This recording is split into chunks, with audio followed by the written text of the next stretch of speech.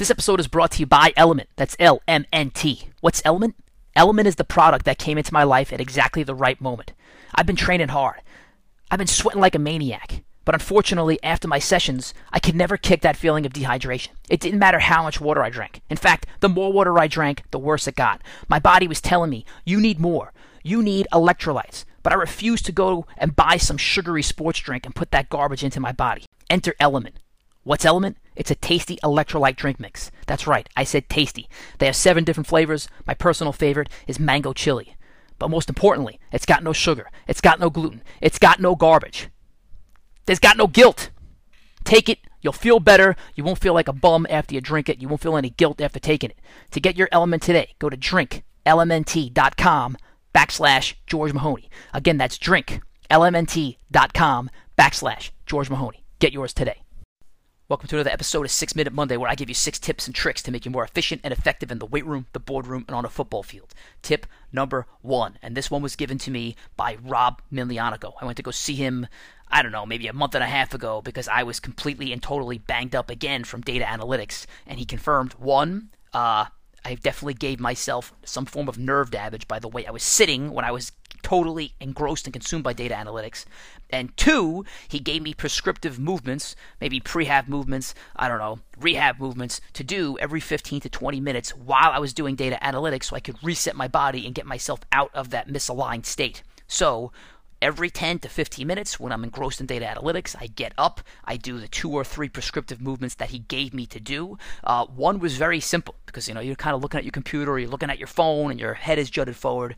You basically stand up straight, you take your fingers, you put them on the bottom of your chin, and you push your chin back so your head is going back over your shoulders and you're making a double chin with your fingers. So you're pushing your chin back, and as you're pushing it back, that little fatty part at the bottom of your chin goes up around your neck and you give yourself a double chin. So I do that about 20 times in between every one of these 15 to 20 minute segments of what I'm doing.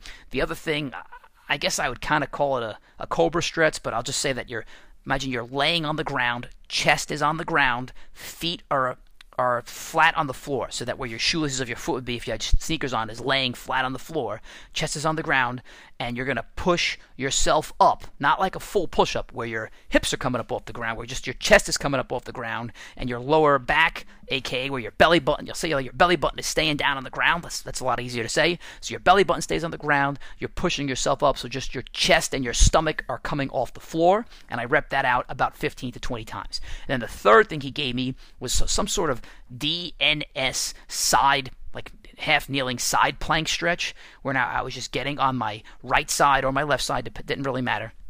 On my right side, put my right hand on the ground. I bend my legs like I'm sitting in a chair. That's pretty much the position I'm in. My right knee is on the floor. My right ankle is on the floor. And then doing that, I'm going to drive my knee into the ground. And as I do that, I want to pick up my right quad and my right hip off the ground. Those 3 movements have been game-changing because today, for the first time in about 3 months, again, I was able to sprint full speed. I was able to do my football agility drills. So thank you, Rob Milianico. If you guys are stuck, if you're in a rut, go see an expert. If you want to get in touch with somebody like Rob, let me know, and I will make that connection. Okay, tip number 2, something I am experimenting with. Here's actually 2 tips that I'm going to give you. 1, I am experimenting with using my left hand when using my mouse. Yeah, this is supposed to be an exercise podcast, but I'm telling you that I am experimenting with using my left hand when I use a mouse. So 1, I think it's actually going to help alleviate some of the overuse pain that I have in my right shoulder and my neck from constantly using my right hand with the mouse. And 2, I am a firm believer that you have to constantly mix up your movements, like brush your teeth with your left hand, eat with your left hand, now use my mouse with my left hand to keep your brain active. I think there's some studies that say that you can actually prevent something like Alzheimer's if you're constantly changing the way that you're doing things between your right side and your left side of your body. So I'm definitely not that good at it, but it is something that I am experimenting with. It has slowed down some of my work a little bit, but I think it's worth it for the overall long-term impact.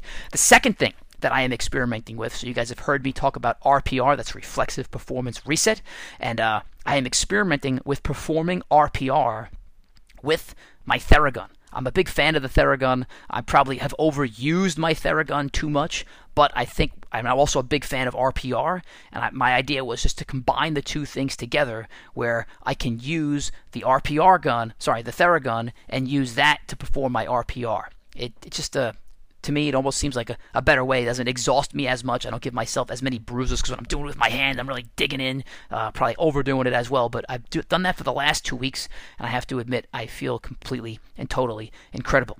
Okay, tip number 3, a quote that I'm thinking about. I actually heard this from Dave Chappelle, and Dave Chappelle said, "When the hero struggles, the cowards rejoice." I'll say that again. When the hero struggles, the cowards rejoice. And when you think about many things in life, you could see that people who are, I wouldn't call them cowards, call them whatever you want, but when they see someone who's doing great fall, they love it. When they see someone whom other people might admire struggle, they love it. Rather than make their own way, rather than succeed on their own, they just like to see the demise of others. So great quote, Dave Chappelle. Okay, tip number 4, it is a productivity tip. So the first of the 2 productivity tips I'm going to give you. The first tip is something called a 1-point lesson. So let's just say you work in an environment, there's a lot of people there, and you want to write a procedure. Well, guess what? No one's going to read that procedure. Or maybe you want to create some workflow that you want people to follow. Guess what? Nobody's going to follow it. People don't want to read. People don't want all these crazy workflows to follow. They just want simplicity. So what we've been using a lot is something called a 1-point lesson. Essentially, it's 1 page. There's only 1 lesson on it. There's usually a picture of what to do on it, and at the top we can add something like a funny poem or rhyme to gain their attention, right? You can do this for absolutely anything. So the point is, how do you catch their attention with the picture? They stop what they're doing, they look at that picture, and then that poem or rhyme or whatever can tell them exactly what to do while they're looking at that picture. Rather than write an entire 300-word essay on a page that nobody's going to read, they're not going to follow your instructions. Again, take 1 point, put it on that 1 page, make only 1 lesson at it, and have people only focus on 1 thing when they look at that page. It's called a 1-point lesson. The funnier the picture, the more dramatic the picture, the more attention it's going to get, because you know that most signs really don't work, but great signs do work. Great signs will work, and that 1-point lesson is a great form of training. Having said that, the second tip with that is that when you use these 1-point lessons, use them as just-in-time training. So if a new operator comes into your facility or a new worker comes into your store, don't hand them 500 1-point lessons and say, this is how we do business. What you want to do is, when it's the right time, when they come up with a certain defect or there's a certain situation, hand them that 1-point lesson and say, here we go. So it will be called just-in-time training, not just-in-case training. If you hand them a stack of 500 1-point lessons, and they read them all day 1, they're never going to retain any of that information. They're going to be able to recall it. So when they see the situation, hand them that 1-point lesson, and bang, now you have just-in-time training. Okay, tip number 5, something that I'm watching that's moved me. There's been 2 things that watching that's moving. Thing number 1, I'm about 10 minutes into it, and I really, to be honest, have not watched much TV because we are in football season, and I am, again, stupidly coaching 2 teams at the same time. Anyway, and working. Not smart. Anyway, the 2 things that I'm watching. The first thing was Spotify. I guess it's the origin of how Spotify started. I'm about 5 minutes into it. I really didn't watch that much. I'm not spoiling anything here, but the guy applies for a job at Google, doesn't get it. Gets a rejection letter in his house. Guess what he does? Sticks the rejection letter on his wall, on his whiteboard, and then on his whiteboard he's trying to figure out how he's going to create and sell his own business within 6 months. Now, you might remember someone else who hung rejection letters on his wall. Yeah, me. Rejection letters from Princeton, rejection letter from Dartmouth. They are still hanging on my wall to this day. Unfortunately, I did not create and sell my own business within 6 months, but I still keep them up as motivation. The second thing that I watched that moved me was The Redeem Team on Netflix. It is about a U.S. Olympic team that I guess they brought together to redeem the failures of the previous Olympic team. And what really stuck out the most in this in this show, was that they originally did not have Kobe Bryant on this Redeem Team. So they were taking 4 years to make this team great and have them go win a gold medal, similar to what other Olympic teams did. I think in the past, the U.S. team, they got a bunch of all-stars, they put them together, but they didn't practice that long together. So originally, Kobe Bryant was not on this team. They bring him onto the team for his leadership, and maybe I'll digress for a little bit. He didn't really connect that much with everybody else, just because he seemed to be a little bit of a loner. But they are doing their training in Vegas, as the guys who are normal human beings do. They go out, they party, they have a sick time in Vegas, they go to clubs. They're coming in to whatever hotel they were staying at 5 o'clock in the morning. As they're walking in, who do they see but Kobe Bryant going to the gym? And they were like, wow, this guy's a dude. And he basically shamed them just by his actions to start doing the same thing. He didn't say to them, come to the gym. He just went to the gym.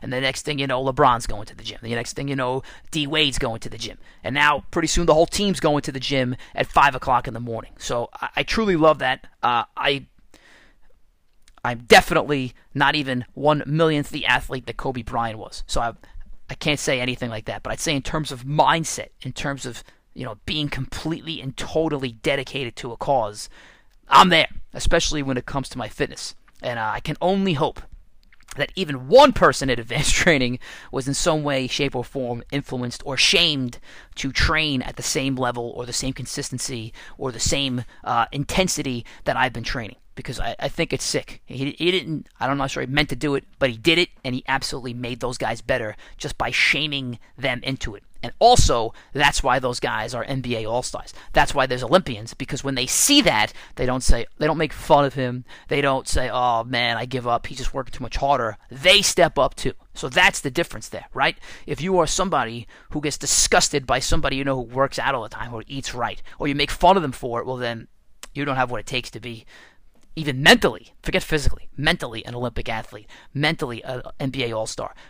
You won't be great. You're just going to be a quitter. So Kobe Bryant, that's pretty sick. Okay, tip number 6, the weirdest thing that I saw all week. There's actually 2 weird things, and they both involve soccer.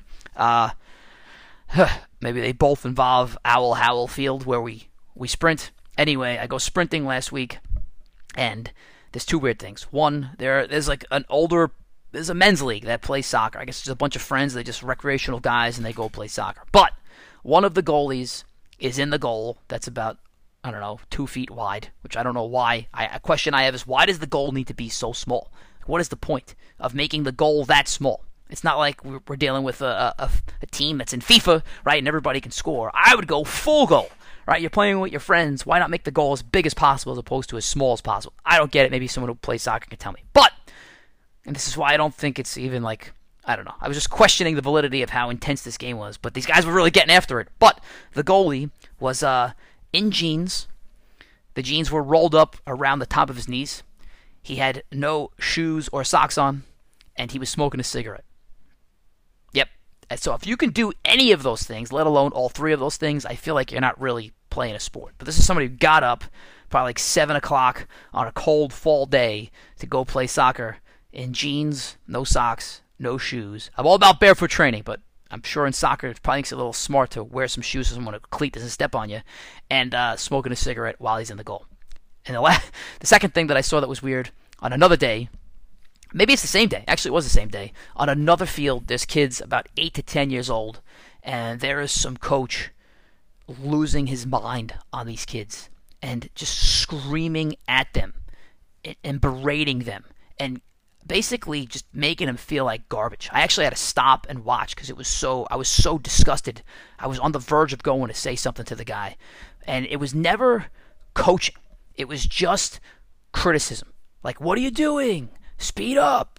Get the ball. What are we doing? Not any technique, not any strategy, just yelling at little kids, right? These little kids who are, they're trying to learn the game. From what I could see, then like they were dogging it or doing it. I don't know enough about the game, but I played soccer and I coached sports for 20-something years. I could tell these kids were not completely and totally being disobedient or like looking at butterflies. They were trying their best from what I could see. And it just really disgusted me that a grown person would take that time out of their own life to go yell at a bunch of 8 to 10-year-old kids and horribly yell at them and not coach for a second. And then, I don't know, just if you're going to do something, if you're going to volunteer your time, even if you're going to get paid for your time and you are developing young athletes, then it's really not, to me, it's not good for anybody if you're sitting there berating them. Coach them up. Give them skills. Give them actual coaching technique. What are you doing is not going to help anybody, right? Wake up is not going to help anybody. You got to give them coaching while they're playing so that they can actually get themselves better. And honestly, to be honest, I don't think it's going to help anybody. Forget about young kids, professional athletes, whoever. I don't know if any of that is going to help anyone. You need to coach these kids up. So, I don't know. For the rare chance, if that coach is listening, just do some coaching. Lighten up, man. These 8 to 10-year-old kids. Teach them the game. If they miss a goal, it's not the end of the world. All right, people. That is it. Enjoy your 6-Minute Monday. Hopefully I get back to this soon, but probably not because we are starting the playoffs. All right. Bye. This episode is brought to you by ProPulse Speed Trainers, created by the mad scientist himself, David Weck. Now, in my 20-plus years of evaluating athletes, there was always one thing that I could look at and tell you if this athlete was going to be sick or if they were going to be an R-coordinated mess. And I could tell you that in about 5 seconds. And what was it? It was the way their upper bodies moved in sync with their lower bodies. If they were in complete and total sync, I knew the athlete was going to be sick. You've always heard, look at this guy's arm angles, look at the violent arm action, the way this guy runs. Well, those were always the best athletes. Now, what David Weck did is he created these little miniature weights that are about 12 ounces each that you can hold in your hand, and inside of those weights, he has these little beads. And when you run, and when you move, when you're pumping those arms, when those weights are pumping those arms, you can actually hear with those beads if you are on the right rhythm. It's actually sending a signal to your brain to say, yep, I am in pace, I am in rhythm, and it will instantly get your upper body and lower body in sync. If you want to become like Michael Jordan, Randy Moss, LeBron James, Derek Jeter, watch these guys run, watch their sick arm angles, get yours today. Go to shop.weckmethod.com. That's shop, W-E-C-K, that's weckmethod.com. Put in the code WMA270. Again, that's WMA270. It will get you 10% off of any item that you buy. Go and get yours today.